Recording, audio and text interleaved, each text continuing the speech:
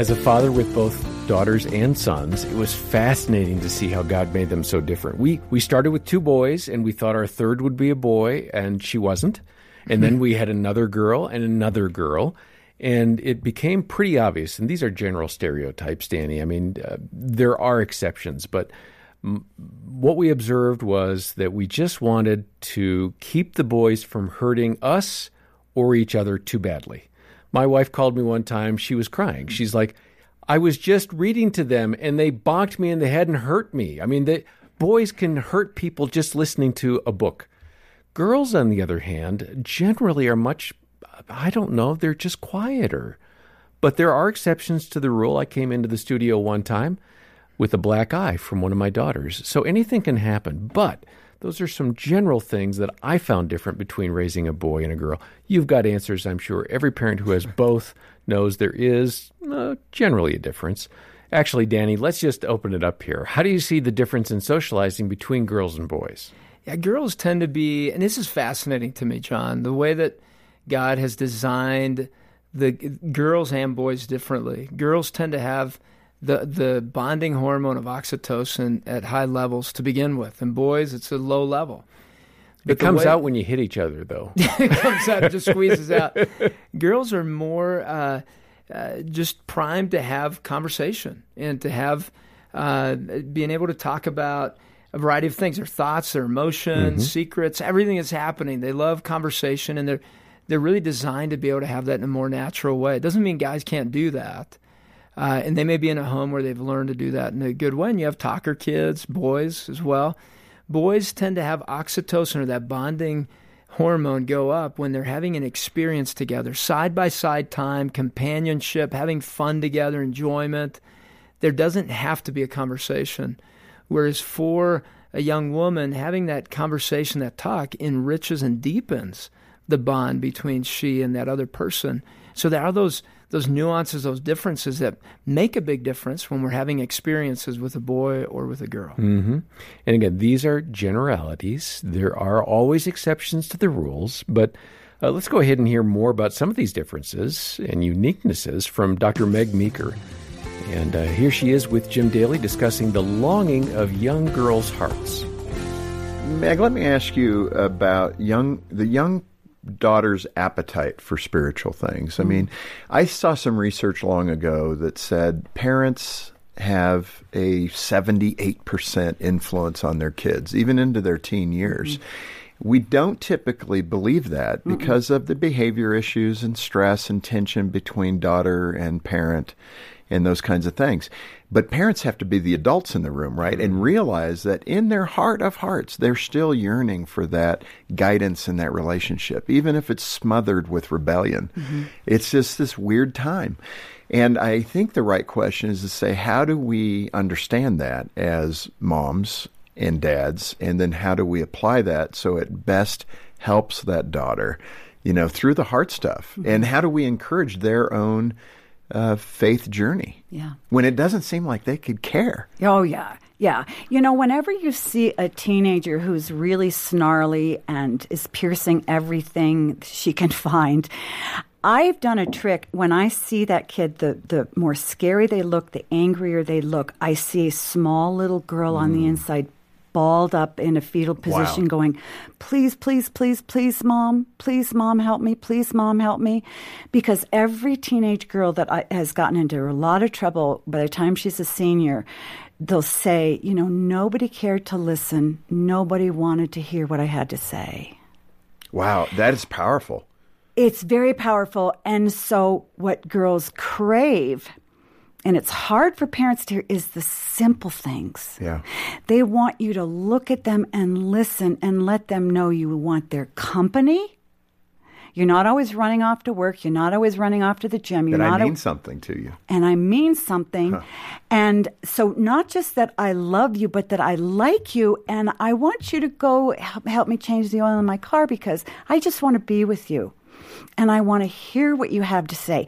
If a parent only did that one thing, said, you know what, I haven't seen you all week. Come sit on the couch by me. I just want to hear how your week was. And be quiet. Yeah. Don't teach and preach in that, because if you just teach a child that you want their company, you love them, you value what they hear to say, that would put them 90% on the right path. Because the way we help those kids who are going crazy in their teen years and, kind of wanting to run away from home, the key to getting back on the same track is reconciling a healthy relationship with one parent. Yeah. In fact, in the book, you have a story about a patient. You named her Eliana. She probably has a different name, but what was her story and how does it fit here? One of the great things about being older is that I get to follow kids over a long period of time. So Eliana was a girl that I knew really since a baby. So I knew her whole story. Her mother was not well mentally, and her father didn't live anywhere near here. He lived out of the country, and so she really didn't know her father. And around 14, she started to act out. She started to get bad grades. She started dating a guy who was 18.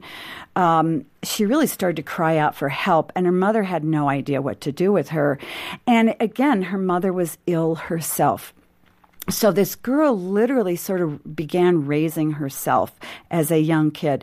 So she would come in, and I encouraged her to go in, to just meet some Christian friends. And at first she said, I don't want to do that. They won't have anything to do with me because I went to youth group once and nobody talked to me. Mm-hmm. And I said, okay. And then another day she came in and she said, well, I'm gay, I said, okay. So, and I think she was upset because I didn't, jump out of my seat and go, no, you can't do that. She was looking for the response. Totally. She wanted a response. She would do anything to get somebody's attention. So she came back, and I said, okay, we'll deal with that later, but right now I want to deal with you and your heart, okay, because you're really, really hurting here.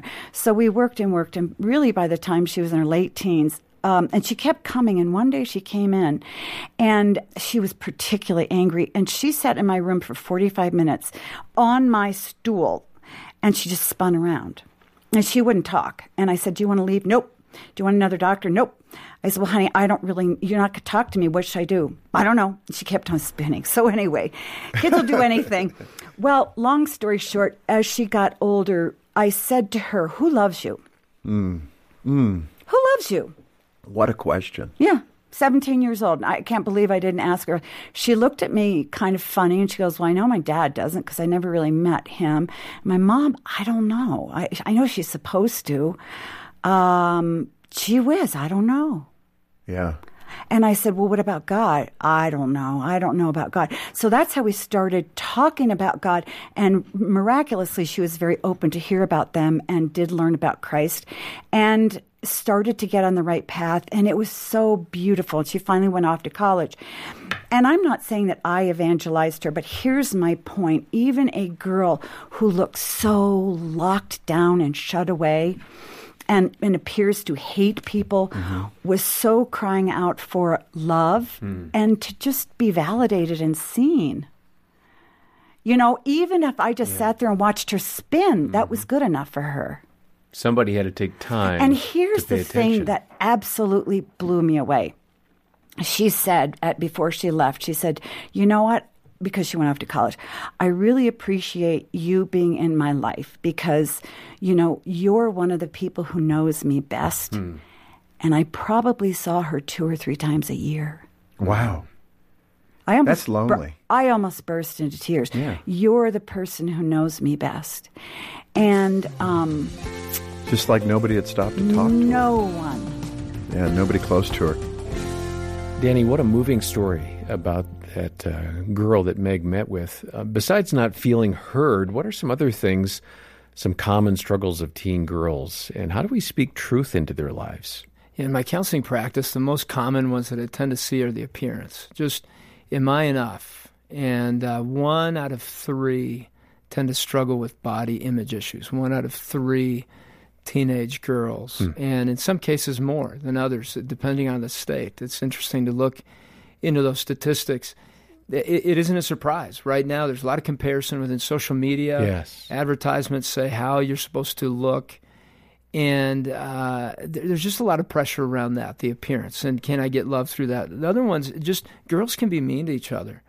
There are bullying issues that are truly there. And we kind of use that term kind of loosely in culture right now, bully.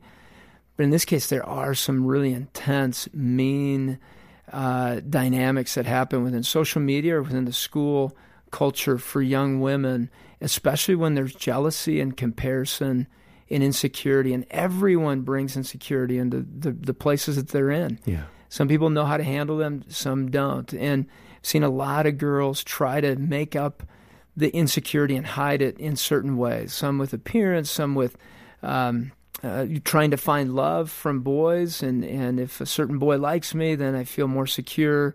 And it's a false sense of security. And so then the next one would be depression and anxiety and panic. Those three come along with that because there's pressure on the appearance. There's pressure to feel loved and enough and belong. And when you don't get that in a deep way, you start to kind of panic or have depression.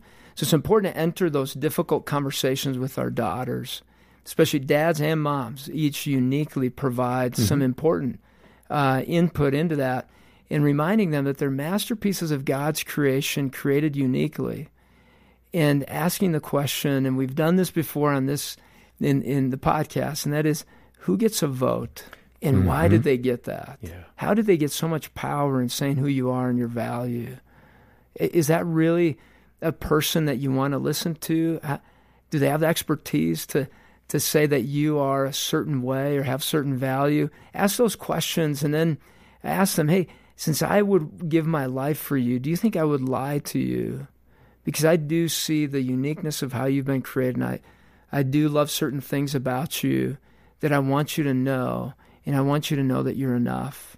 And maybe we need to go on a journey of helping you discover that from a true place, a place that has a steadfast foundation to it, rather than this elusive place where you're trying to find something you'll never get. And that is somebody that's super insecure, that's comparing, that doesn't necessarily love you or care about you, and is trying to find a way in this. Listening to that person, that's going to leave you empty-handed at the end. So let's go on this journey together. I like that. And that who gets to vote is such a great line. I've used that with my kids. I thought, oh, man, I wish I'd heard that like 20 years ago. Where were you, Danny, when I needed you 25 years ago? Good stuff. Well, Meg Meeker's book is called Raising a Strong Daughter in a Toxic Culture. And it's one of the best resources that we know of to help you have these kinds of conversations with your daughter. And we're making that available to donors today. Be generous with Focus on the Family. Help us equip parents around the world, literally. And we'll say thank you for your donation by sending a copy of that book from Dr. Meg Meeker, Raising a Strong Daughter in a Toxic Culture. Details are in the show notes. And then we have the entirety of our conversation with Dr. Meeker. It's a free download at our website. And if you've got a girl, you should listen. It's right there in the episode notes. You'll find the link there. And next time, join us. Dr. Kevin Leman will address misbehavior in the early years of a child's life and what to do about that. For now, on behalf of Danny and the entire team, I'm John Fuller, and thanks for listening to the Focus on the Family Parenting Podcast. I was shocked when she gave me the divorce papers. I was so done. I had reached my breaking point. I was desperate for a shred of hope, so I called the Hope Restored team at Focus on the Family. They listened to me, and they asked about what was happening in my marriage. They encouraged me and my wife to attend one of their marriage intensives for couples in crisis, and they prayed with us. They helped me believe that my marriage could be saved. I agreed to go, but was very skeptical that anything could help us. But the whole environment was so safe and non-judgmental. I felt my heart start to open up as we worked with the counselors. Both of us still have work to do in our marriage, but for the first time in a long time, we have hope again. Focus on the Family's Hope Restored Marriage Intensive program has helped thousands of couples who thought that their marriage was over.